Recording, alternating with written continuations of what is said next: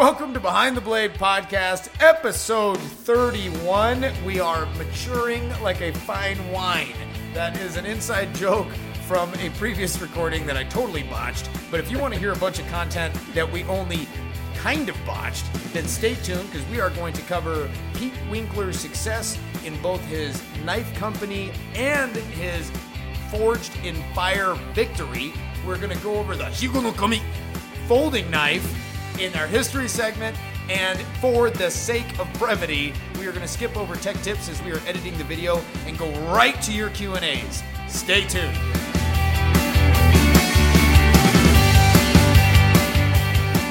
And we're back, episode 31. This is Matt Martin sitting across from the venerable Jim Stewart. I'm not sure how venerable I am. All right, we'll put a pin in that one. Put a pin in that one. Let's go Jim back. is here, I am here. regardless of credentials. How are you guys doing today? Oh, it's good to be here. Matt and I love doing the show, and we can't do it without you. So thank you guys. We for could. It absolutely would being just. It wouldn't be as exciting to know that we're talking to thousands of people every time we do this.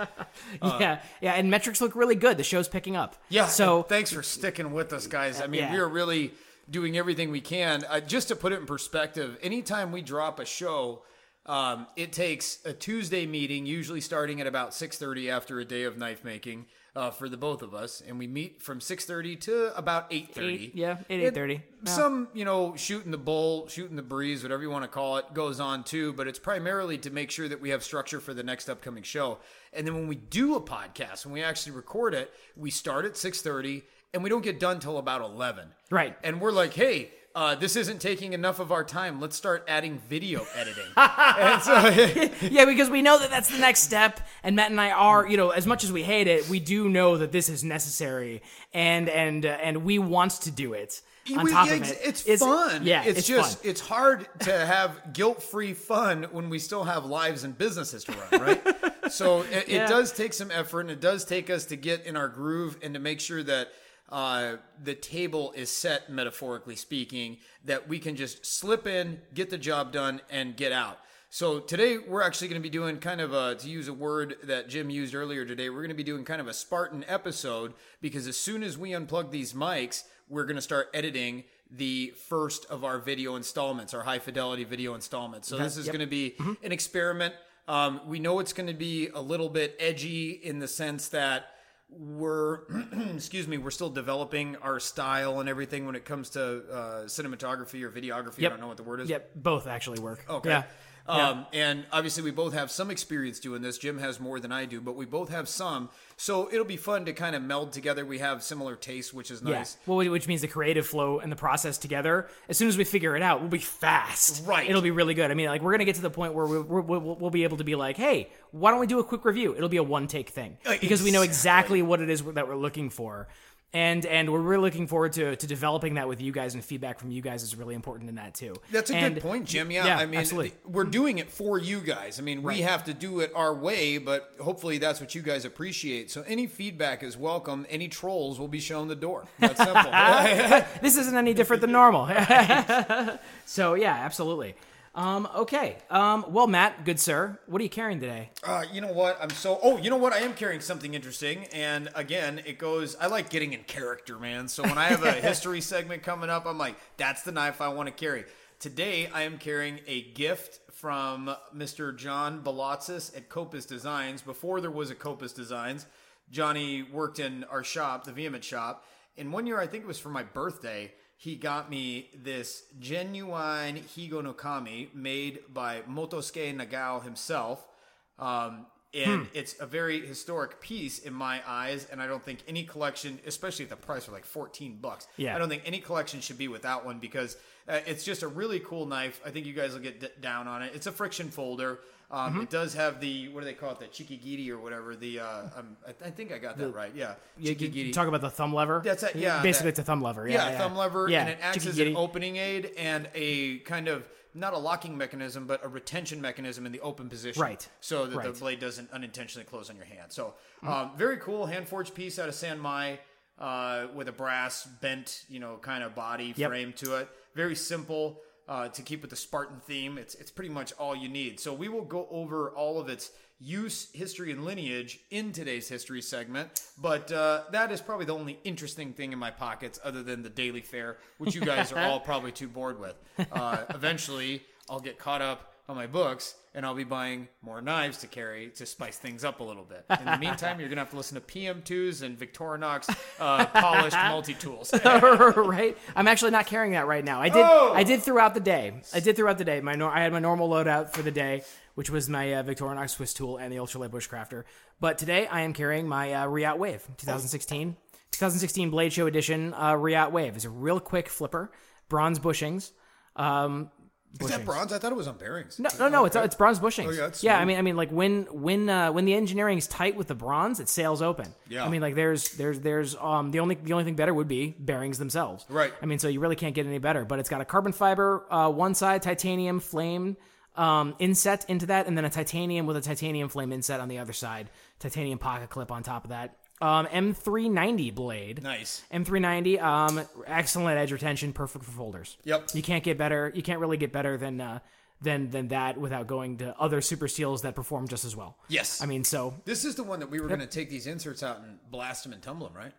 yes, I mean, we should do that. Yeah, we should. I completely agree. I think it would, just amazingly alter the knife. But Yeah. Not being a huge carbon fiber guy, I think these checkered titanium inserts really add something to it. Mm-hmm. I just don't like the flaming on it. Like the purple and gold kind of Right. looks a little gaudy. I was gonna say court jesterish. Yeah, there you go. Right.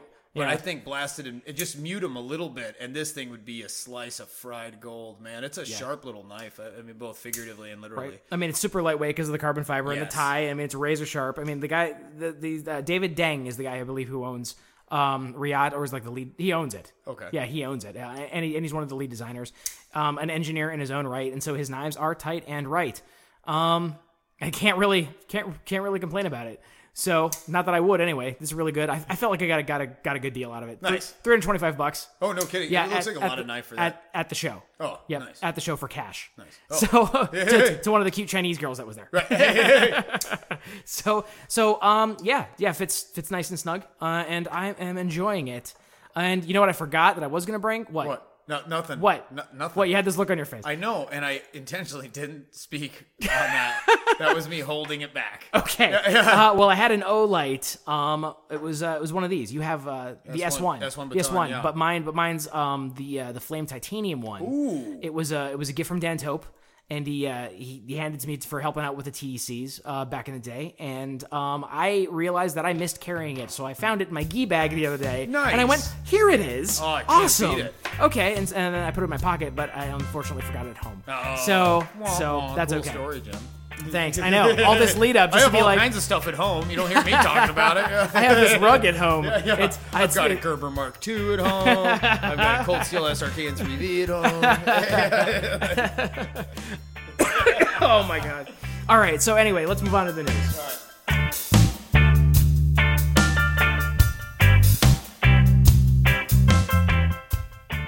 You know, Jim, you know that I'm like a Swiss Army knife freak, right? I happen to know that. Yes. Okay, so pretty much any knife that has a keychain on it, I get excited about because of the potential for having the ultimate keychain loadout. Flashlight, tweezers, Right. P38 can opener. Well, there's something appealing about having a one bundle kind of a grab everyday tool that you need that you use. Yeah, Exactly. right. Yeah. So in that, I've acquired both for my daughter and for myself some of these little fob knives and stuff like that used to come on antique pocket watches and stuff like that. Mm-hmm. Right, So yeah. I just think they're neat. They actually work really well for everything from like cleaning fingernails and opening packages. The problem with them though is that their diminutive blade size makes them very difficult to load into most guided sharpening systems. Yes. Because they're very small, very fine little blades. Usually they're smaller than the clamp. That's exactly Right. right. So our friends over at KME Sharpeners came up with a solution to a problem that I never even thought about before, and that is their penknife blade clamp. So they make an adapter for their KME system that grabs even the tiniest, smallest Swiss Army knife classic, that little tiny blade that's on there. Yeah. It'll clamp onto that with the same strength and security that you can get that true profiled edge that you expect from a guided system like the KME Sharpener. So to me, I'm like, this is great. So now they've got my scissors covered because I'm a scissor file. Yep. They've got my axes covered because I'm an axe freak. They've got my convex blade grind. They have the convex sharpening rod system because I sharpen on convex on our knives, and obviously I'm a huge Bark River fan. I have a lot of those. So, and now my keychain knives too. So I don't think there's anything that this system does not cover in my knife collection right now. And if you want to see all of their products, visit them at kmesharp.com and make sure to tell them that Behind the Blade sent you.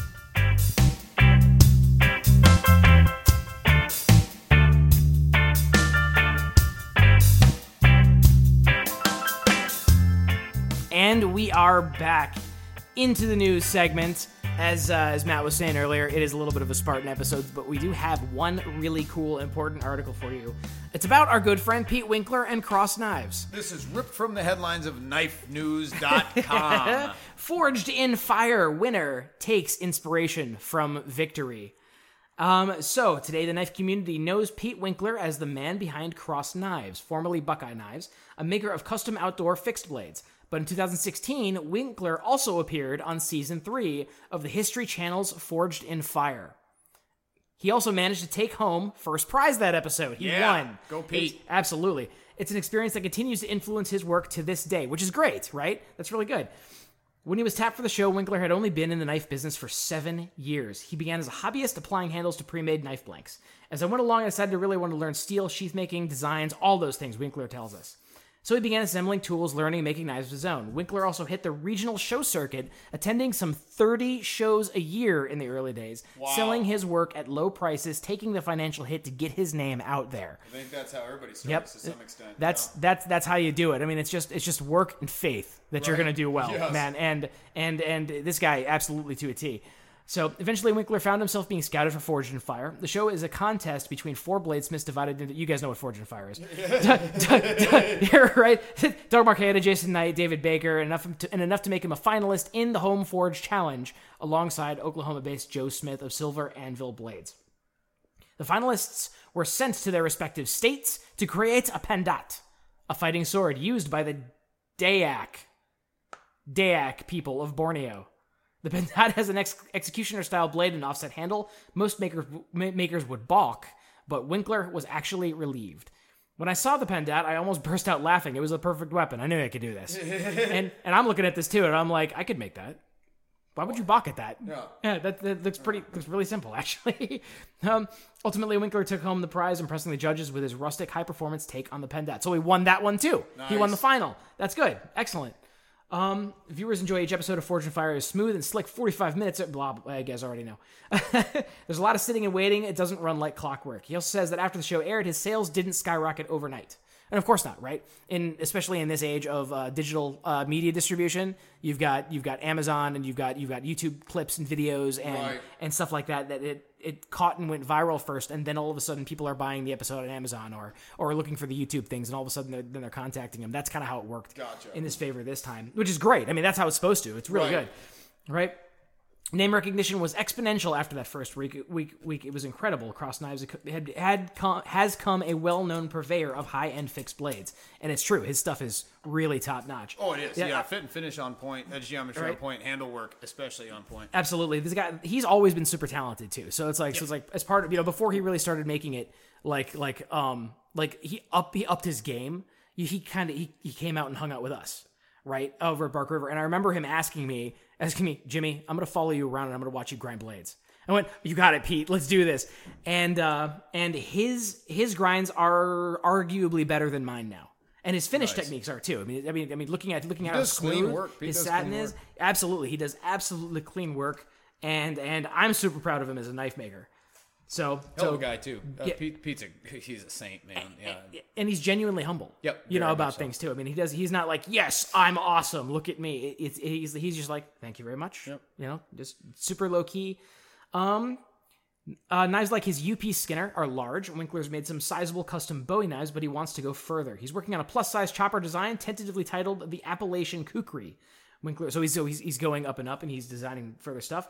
Winkler envisions this knife as a perfect combination of size and weight. It's going to be light. The blade stock will be less than a 1/4 inch thick. As for competing again, Winkler was asked to make a return appearance on Forged in Fire, but couldn't make it due to other obligations. Oh, He says that if the call comes again, he already knows what his answer will be. I will still be able to doing that if the call ever came. nice. So, good on you, Pete. Excellent stuff, man. Yeah, good for you, man. Totally cool. All right, and so like we said, this is going to be a very short episode of Knife News, and we will be back in a moment for probably a little bit of a wordy version of the history segment, as we like to do, and we will follow that up with your Q&As.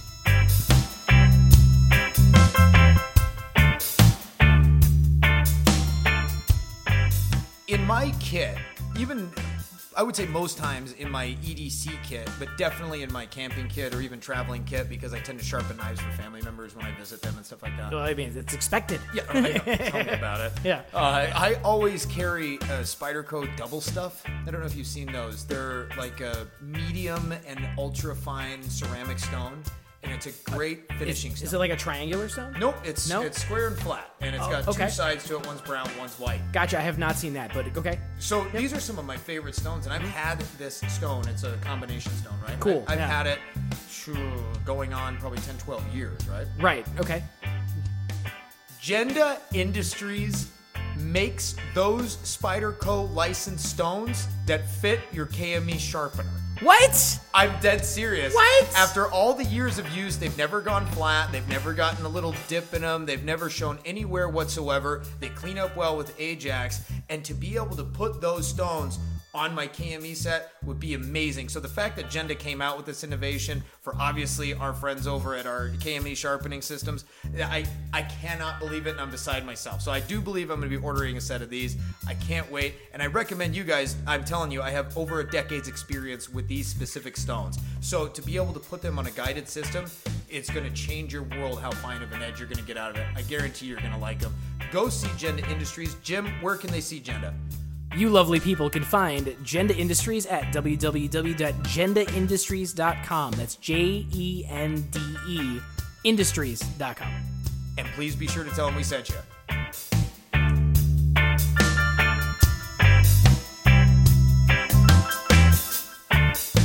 And we're back for a history lesson that is very close and dear to my pocket. So I remember a couple of years ago I had bought, yeah, right? Took me a second to register that. I remember a couple of years ago I had actually bought one of those and I gave it away to a friend. I even had like a little like leather slip nice. made for it out of like super thin. I think it was like extra goat hide. Extra goat as opposed to normal goat? What do you have in extra goat? The goatier, the better. I'm suffering from apoplexy right now on that because all I meant was that we just had an extra little chunk of hide laid around. Superfluous leather, Matt. What do you mean extra goat? Well, that was a great start. Is that good? But no, we had a little. I had a little slip made for it and everything. It was a great little pocket thing, and I ended up giving it to a friend who just didn't have anything nice. And I'm like, well, I only paid like $14 for this, so here you can just have this. And he's like, "Oh wow, thanks, man." And then guess what? He promptly lost it. Oh, Totally gone. I was kind of pissed about it. But anyway, yes, there's my little anecdote. Let's get right into the history, Mr. Martin. Mr. Martin. Mr. Martin. Mr. Martin. That's Jiro Shiroma, one of my old senseis from back in the valley. Yeah. He was an Okinawan guy who taught Muay Thai and he taught Okinawan karate. Cool. But Mr. Martin. That's what he started saying. Yeah. Cool guy. Really cool. He actually wrote the Nunchaku book. Oh. By Jiro Shiroma. And so if you Amazon that, you'll see him. He looks kind of like Charlie Bronson. Yeah, he looks a little bit like Charles Bronson. So then, anyways, now he looks like a very old Okinawan man, but he could still kick some major butt. I would imagine that all that's trained very well. Yeah, Yeah, Guy's absolutely. hard as wood, man. Today we are talking about, in case we've lost you already, we are talking about the Higo no Kami, which is a type of folding pocket knife, and it originated in Miki, Hyogo Prefecture, Japan in 1896. Oh. 1896, so 100 years before I was a freshman. Right. Yeah. That's about right. Those are comparable milestones too. I can say. Higo no Kami hits. Fast forward 1 century. Matt is getting his first books at Glendale High School. So I don't want to go off the rails. It has obviously it's no locking system. It is a friction folder, also known as a penny knife. It uses just the pressure from the sides of the bent frame and the friction to give it a smooth retention so it didn't fall open like a gravity knife. And I did have to say that yours is actually really tight. Is it? Yeah, yours was way tighter than mine. Oh, okay. Yeah, mine held itself open, but it wasn't like that. Like that was like I'm like, oh, this is secure. I could trust this. Oh, nice. You know, I've never had, because of that, that tautness, that tension. I've never had a second thought in my mind carry in my pocket or anything. Nice. It's always felt good. Nice, Are super we still cool. doing good? I thought I saw No, the we're good. waveforms We're do good. something strange. No, the entire timeline shifted over as this gets to a certain point. It shifts over. Got it. Yep. So let's see. The lever on the Higo Nakami, which is kind of like a forged or smushed little thumb pad, also known as the Chikiri. So Chikiri. yeah, Chikiri. Chigiri. Yeah, you said it right in the first segment then. Yeah, okay. Yeah, cool. you were right. Yeah. I think I said Chikigiri. I think I added an extra syllable. key. Yeah, which who knows what that actually means in Japanese. It's probably something about a duck. So the Chikiri is just that little thumb piece that you hang on to, and it really, it seems kind of like it wouldn't be enough, but when you hold it, I mean, that blade gets really secure. Yeah, it's pretty good. So it's kind of a brilliant design, stemming back from 100 years before I started high school. But the Higo Nakami moniker refers to the Lord of Higo. And Higo was an old province in Japan on the island of Kyushu, today's Kumamoto Prefecture. Kami, literally protector. Kami has several definitions, but that's one. And protector was used as an honorable title for samurai, a very high rank bestowed upon them by the shogun, which I think you guys are pretty spun up on the samurai history. This is paraphrased a little bit from the Wikipedia, and then we're also going to jump back to some interesting facts that came from another website that I found.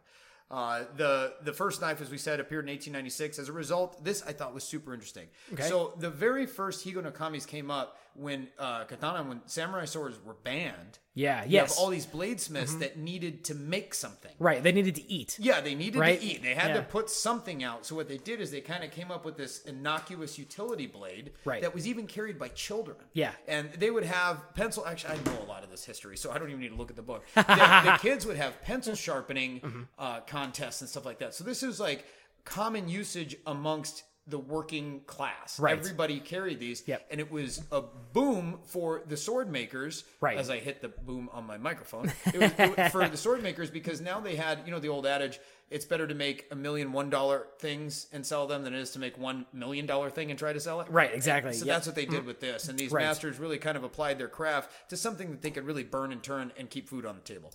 The problem Very is cool. in after World War II, swords were banned, right? Right, And totally. so that was, they were already kind of in a ban time anyways Right. from the Japanese government, but then the armistice declared no weaponry, right? So Right. swords- No weaponry whatsoever. yeah, Right. so they were donezo. Right. The real problem and the downfall of the Higo Nakami came in 1961, if I'm not mistaken, when a mentally disturbed 17-year-old killed a dignitary publicly with a katana.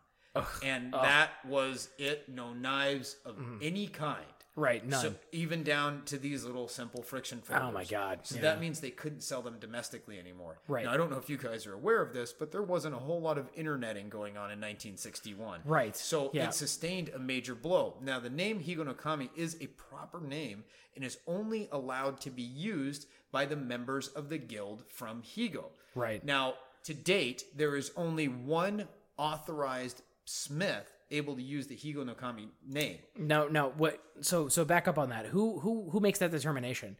Just like he's the guy who owns. Trademarked. Okay. Well, there you go. There's your Yeah, explanation. it's- Okay. Yeah, so it's okay. it's trademarked. Okay. I thought that was like Japanese governments. I know it's protected obviously because it's a trademark, now, but and it could be their form of trademarking. You know what I Gotcha, mean, as yeah. far as that goes. But it is listed as a trademark name. Okay, cool. And, Continue. And Yep. only members of this guild and their descendants are allowed to use it. So you'll see other people make them and say Higo Nakami style, Higo Nakami influence, Right. like however they want to put it. It's like saying Bob Loveless inspired Drop Point Hunter. Sure. You know Yeah, what I mean? yeah, As opposed absolutely. to saying it is a Loveless Drop Point Hunter.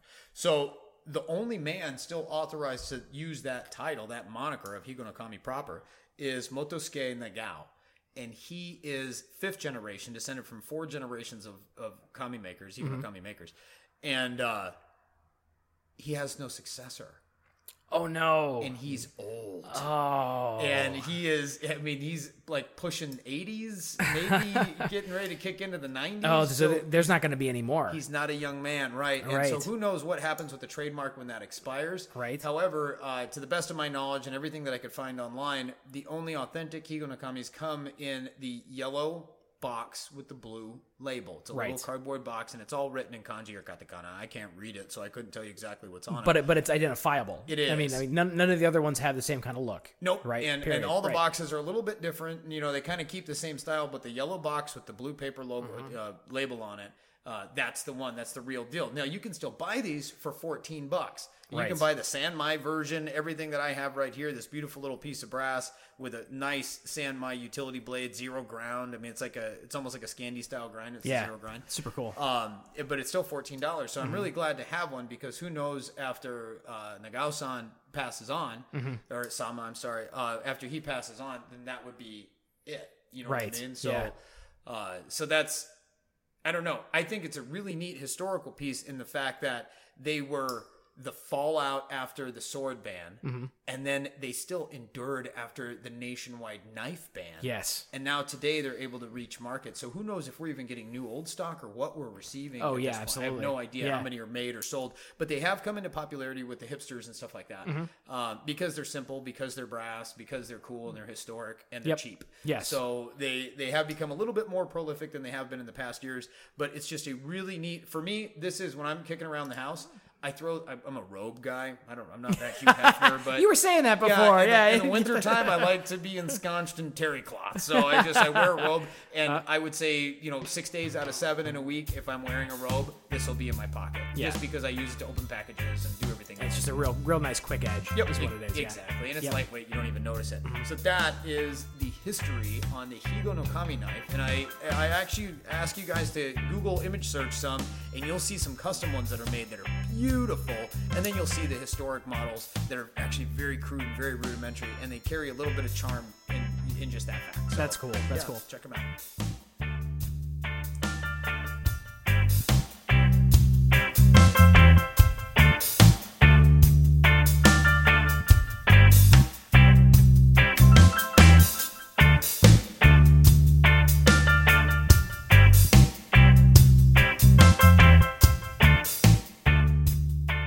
And we are back with our favorite section of the entire show because it gives us, I think, the most energy boost. Yeah, about this it's whole just thing. fun and free flowing, and we just get to answer questions, and it makes us feel smart because we have answers.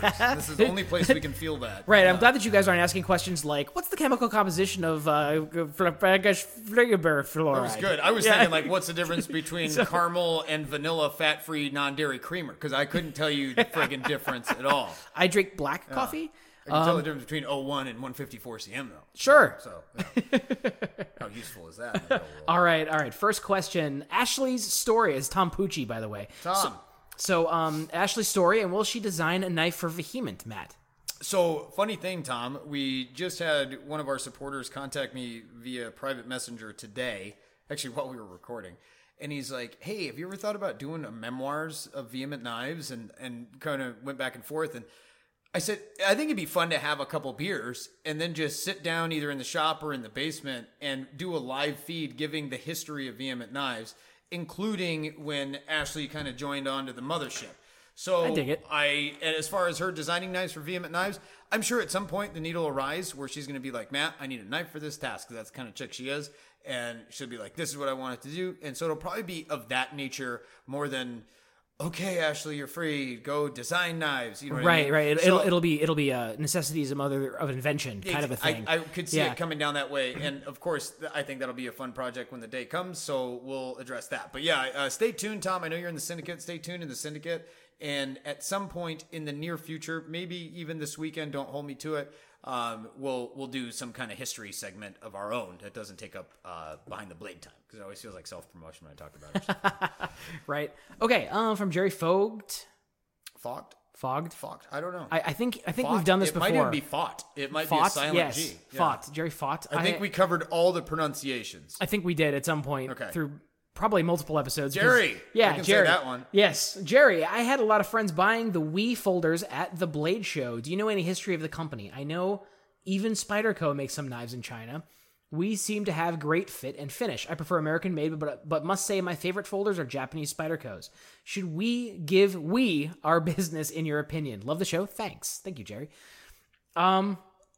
So Chinese folders are starting to really kind of come up in quality by quite a bit. Well, they're coming up in price too. This is the I mean, catch-22. It's like you can get an American quality knife for the same price as an American knife. Yep. Yeah, pretty much. And the thing is, the Chinese knives are seeing that market and making knives just as good with quality materials that are just as good.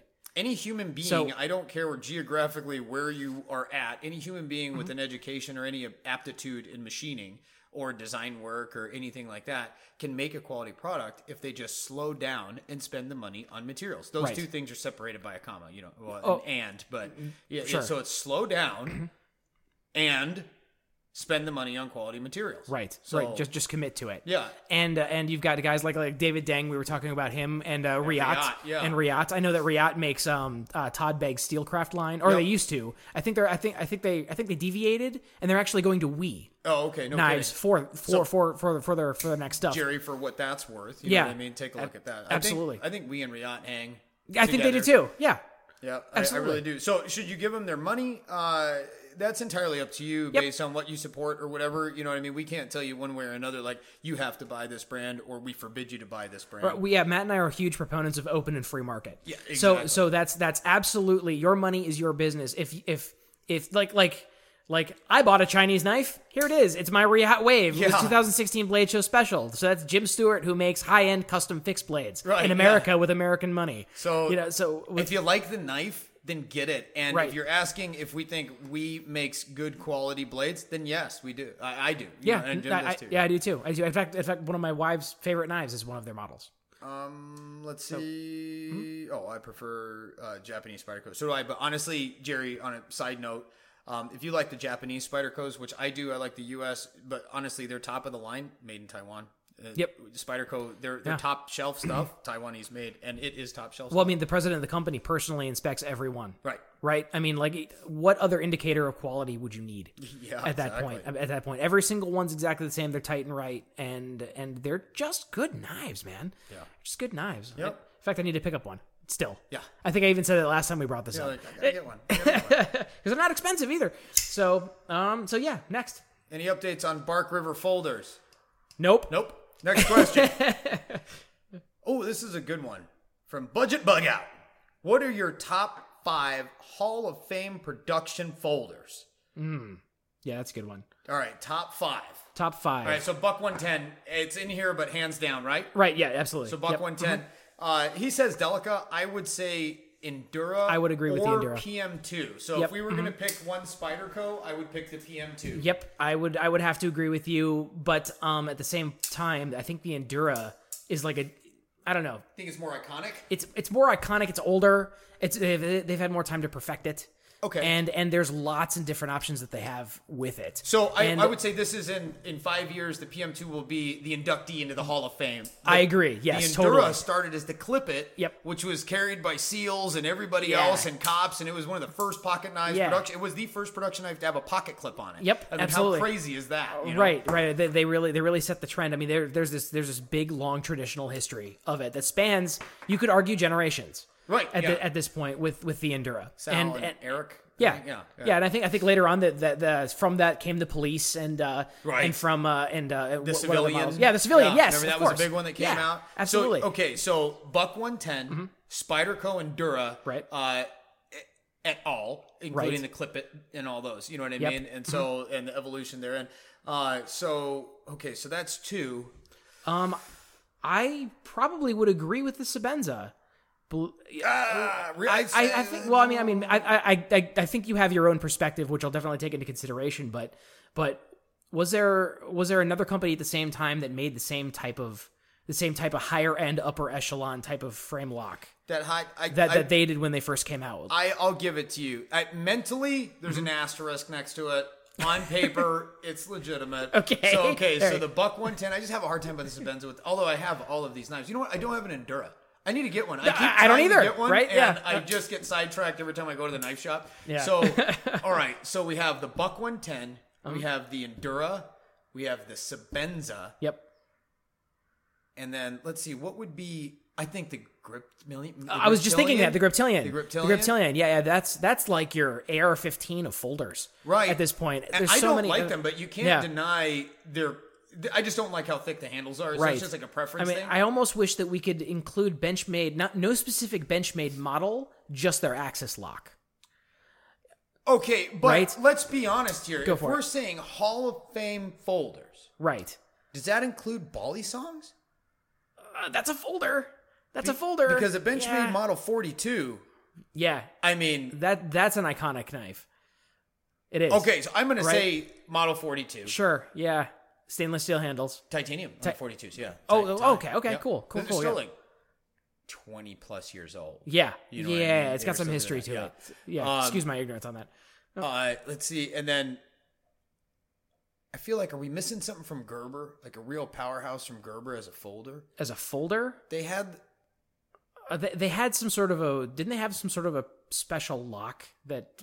No, they had the really bolt action. The Gerber bolt action was... Yeah. So did you ever have one of those? I don't think I had it, but I remember Dad having one back in the day. The Gerber bolt action had a switch that you would slide back, and there was the bolt action exchange, which is the one I had. Right. So it had like this really nice looking kind of drop point Skinner with a really comfortable handle on it, and you slide that switch back, and you could remove the blade and replace it with like a skinning knife with a gut hook, or you could replace it with a saw, or and it was cool. So okay, did it have that big of a market impact though? Probably not. I think you're just opining on something that was cool. That you thought was cool. Yeah, you know what I mean? So we're drawn to our biases, and I totally get it. Because Robbie I love at modular your shop things. thought it was cool too, man. Yeah. So that's two of us. I'm not disagreeing with you guys. No, but I feel like Gerber had... the Paul knife. The Gerber Paul knife. Okay. So Gerber Paul knife. Right. Buck 110, Sebenza, Spyderco Clip It / Endura. All right, so we need number 5. Oh, and the Benchmade Bally song. Yep, the Benchmade Bally song would be... And then that would be our top 5. And I feel like Swiss Army knife needs a shout out in there. Swiss Army knife, yeah. I think that's like everybody's go-to. The officer model or whatever. I can't keep up with it. They have so many different names. Right. The Champion was the really huge one. I have one of those. That one was almost a gimmick. Yeah. That was almost like, look what we can do. That thing was my best friend when I was a child. So gimmick might A. Yeah. This is it. And it ranks pretty high up there even today, Jim. So those of you who can't see, Matt is about 5-6 feet away from me, just out of arm reach. Yeah. He's just talking crap about my bud. Real man of you to make fun of somebody who's not even here, Jim. Yeah, exactly. Just wait till I bring Champ in next time. See what you have to say to his face. But so I would say that. So I would say there's a Victorinox Swiss Army or a Wenger Swiss Army that is like the officer model. They all say officer Swiss on them, but there's one that is... It has the corkscrew, it has the saw, and the rest are like scout accoutrement, like so your bottle opener, can opener, pen knife, yeah. So I would say we'll give you 6 for the price of 5. What a deal! Yeah. All right, next question. All right, 9-inch disc from Jamie Harris. Oh, and Thomas, thanks for the welcome back, buddy. It's good to be back. Yeah, thanks, man. 9-inch disc grinder sander, advantages versus disadvantages. Do you like them? Do you use them? Possible tips and tricks. Keep up the good work, guys. I do have something. So we've never replaced it in the shop, but I want to replace it as soon as possible. It was my favorite tool in the whole shop. Was a 1.5 horse 12-inch disc sander. Oh, right. The guard had about 1/4 inch of a gap between underneath the guard, behind the disc grinder, and the tool rest. Okay. So the tool rest was a fixed, perfect 90 degrees. Oh. Perfect 90 degrees. Measured every single time, never bent, never dropped. An absolute perfect 12-inch disc sander. I would face the bottom of blades on it. Really? And I would go zip, zip, and I'd have a perfect ABS Master Smith guard kind shoulder. of a fit. Yeah. Guard shoulder. Just absolute perfect. I loved it. So I would, if you can get one that holds square, and that you can get a good price on discs and everything. And then on top of that, we flattened material on it. And we squared up material. And I remember doing like several of the segmented knives that Bark River does. Okay, so little thing about the segmented knives that Bark River does, Jim Stewart makes all of them. Yeah, all of them. Right, and it used to be like 9 per run. Right. And I just kind of like slowly stopped doing them because my day got more and more full. Right. Right, and then now occasionally if there's a pre-order, there's one or something, I still have to. It's just me that makes that one. So if you see one, it's because I made it. There you go. Yeah, a little history right? on that. Absolutely. So yeah, you're pro disc grinder. I am super pro disc grinder. I am but, too. You know what? So, but there is one major fallback. Okay, what's that? Changing discs. Yes, I was a master at it. I had it down. Did you? I did. I had it down. And I'm so anal. I have to clean everything with denatured alcohol. I did that too. You turn it on and take a denatured alcohol rag and then go from the middle to the outside, because that's what I do. No, I did not do that. And I don't recommend anybody else do that. No, what I did, and it was totally a cheater method, is I took a scrap block of 2x4 on a crappy disc sander, I turn that machine on, and I jam it into it. And not to the point where you're like damaging the equipment, but I jam it into it to heat it up, and then I just peeled it off. You're kidding. And then no glue was left on it whatsoever. You're kidding. That's all I did, I swear to God. You just took a lump of co-lumber and then just overheated the disc and peeled it off. That's all I did. You're kidding. And it worked like a charm. Dude, that's brilliant. It was awesome. Yeah. All right, so that's your show today, guys. Tech tips. I'm done. I got to go write that down. Oh, my God. Oh, yeah. So on top of that, I was getting really good fits. I was getting perfectly flat handles. I was doing guard shoulders. Right. Like you could not believe. And then finally the machine broke down. And then I'm like, hey, we got to get another one. All your 2x4ing. Seriously? Yeah. I'm through all of this scrap wood. What do we do next? Right. And then I was never able to convince anybody to buy another one because no one else used it in the shop but me. And they're kind of expensive. Like a good one, yeah, they are. from Beaumont or something like that. I mean, they're like $800 or something. Yeah. They're pretty expensive. It's an investment, but if you buy a good one, just treat it well and she'll last you the rest of your life. That's awesome. Yeah. So so there you go, Jamie.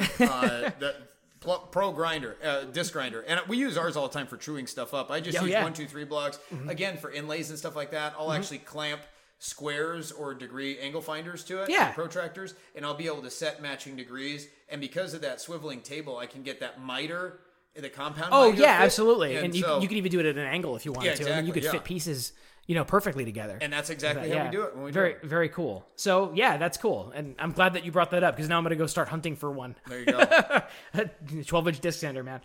So so I know you were asking about 9s, but same thing applies. Yep. If you can get the same kind of features, you're fine. Some of them are crowned in the middle. So if you're doing bevels, you don't run into the upside, if that point past the axis. Yeah. So they're crowned ever so slightly.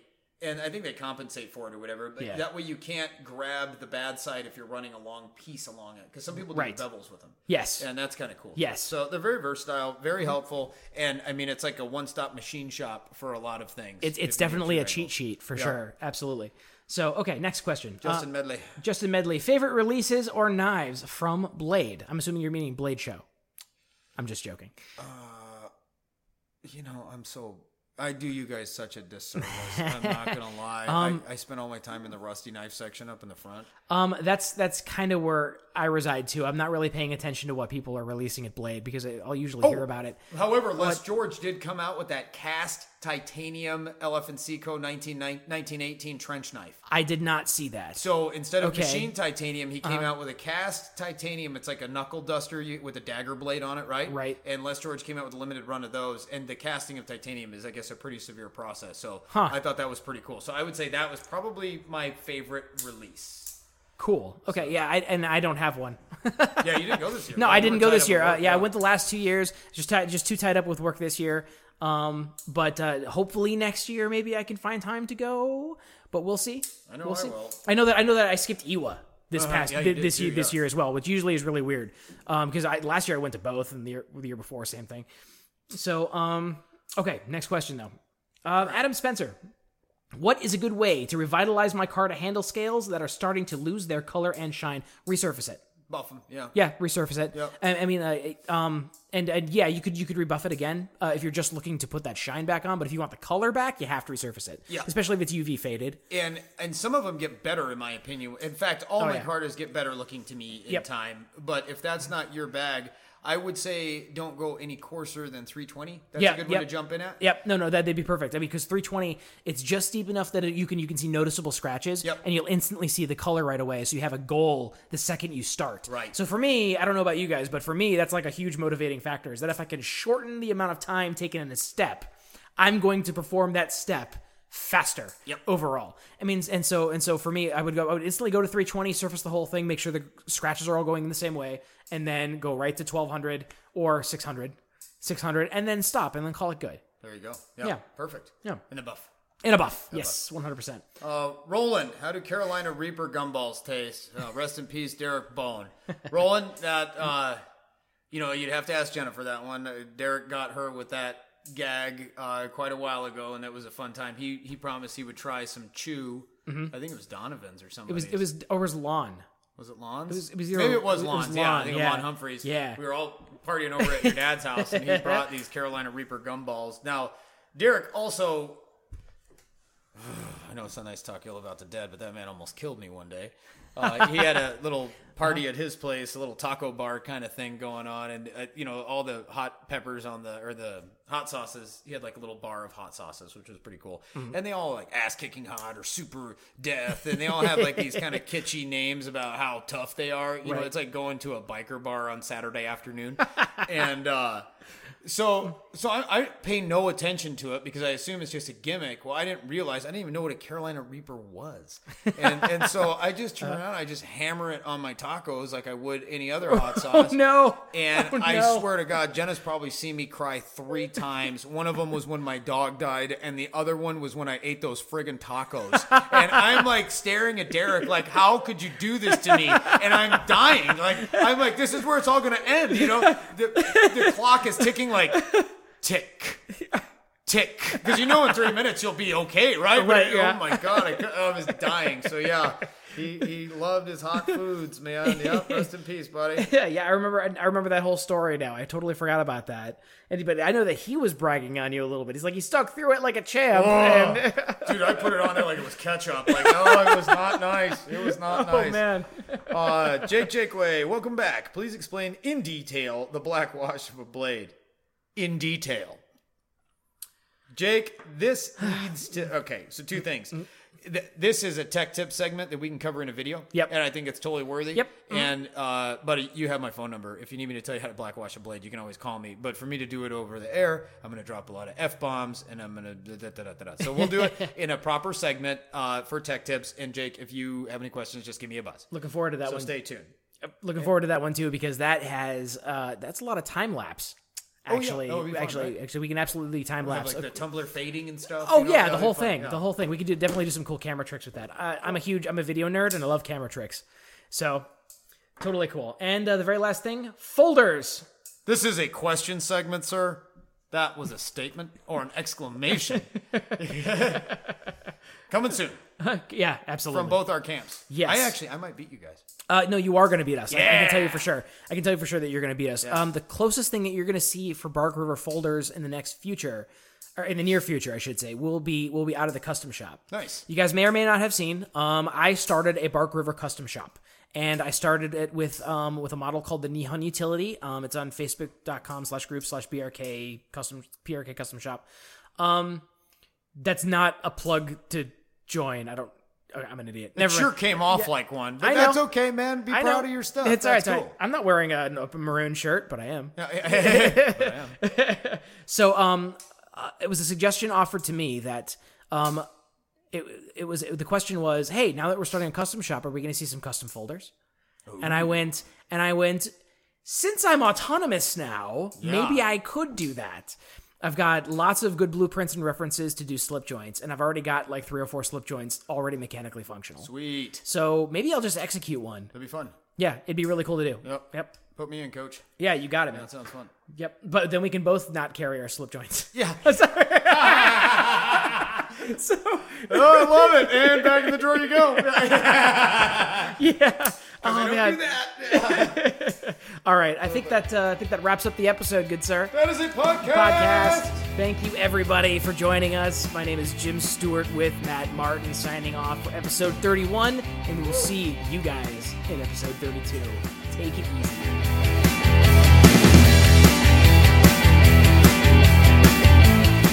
Thank you, everybody, for listening to us. This has been episode 32. Jim Stewart again with Mad Martin. Mad Martin. Mad Max Matt Martin. You can find us on Facebook, facebook.com/Behind the Blade Podcast, and our group, facebook.com/group/BTB Trench Crew. You can find us on SoundCloud, iTunes, Google Play. You can find us on iHeartRadio and anywhere where podcasts aggregate. Make sure you check us out. Hey guys, do me a solid. Leave us a good review if you like the show. You find some value in the show, leave us a review. Wherever you want, really. I mean, if our show's hosted there, there's likely a review. Yes, for a good time, go to iTunes, search Behind the Blade Podcast. Or you guys have a good night.